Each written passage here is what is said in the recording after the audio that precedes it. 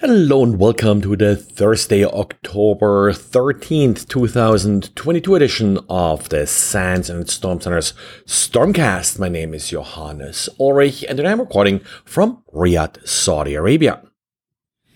After recording yesterday's podcast, Adobe, of course, did release some Patch Tuesday updates. After all, the updates are addressing vulnerabilities in Acrobat Reader, Cold Fusion, Commerce, and Dimension. For Cold Fusion, 4 of the vulnerabilities that they are patching here have a CVSS score of 9.8. Now, Adobe Commerce and Magento, there is a cross-site scripting vulnerability with a perfect CVSS score of 10.0. Apply the patches soon, but Adobe does not consider an exploit for any of the patches likely soon. Horizon 3 published some details assisting FortiGate customers with the detection of CVE 2022-4684 exploit attempts. Now, this is the vulnerability that was patched on Friday after FortiGate detected the vulnerability being exploited in the wild. Make sure that you are updating. Horizon 3 has not yet included details how to exploit this vulnerability, but they did promise a proof of concept exploit for later this week in a separate blog post, so it's certainly coming. There are additional vulnerabilities that FortiGate patched today. They include some authenticated code execution flaws and a patch for a weakness in the sort of authentication brute force detection. Nothing quite as critical as the one released on Friday, but keep your FortiGate devices updated.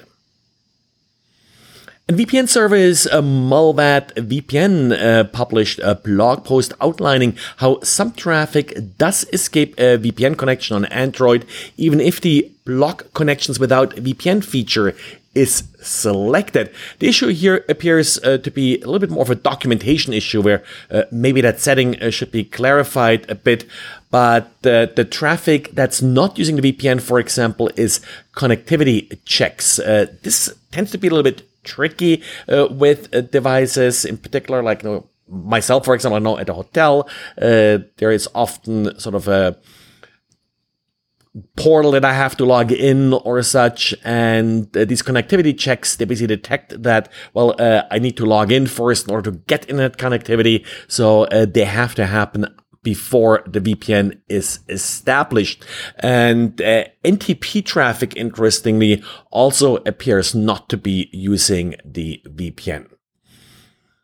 But Android isn't alone here. iOS also has some issues keeping traffic inside VPNs, and users may not really be aware of what's using the VPN, what's not using the VPN. That has been an ongoing issue in the last couple of months where there were some reports like this.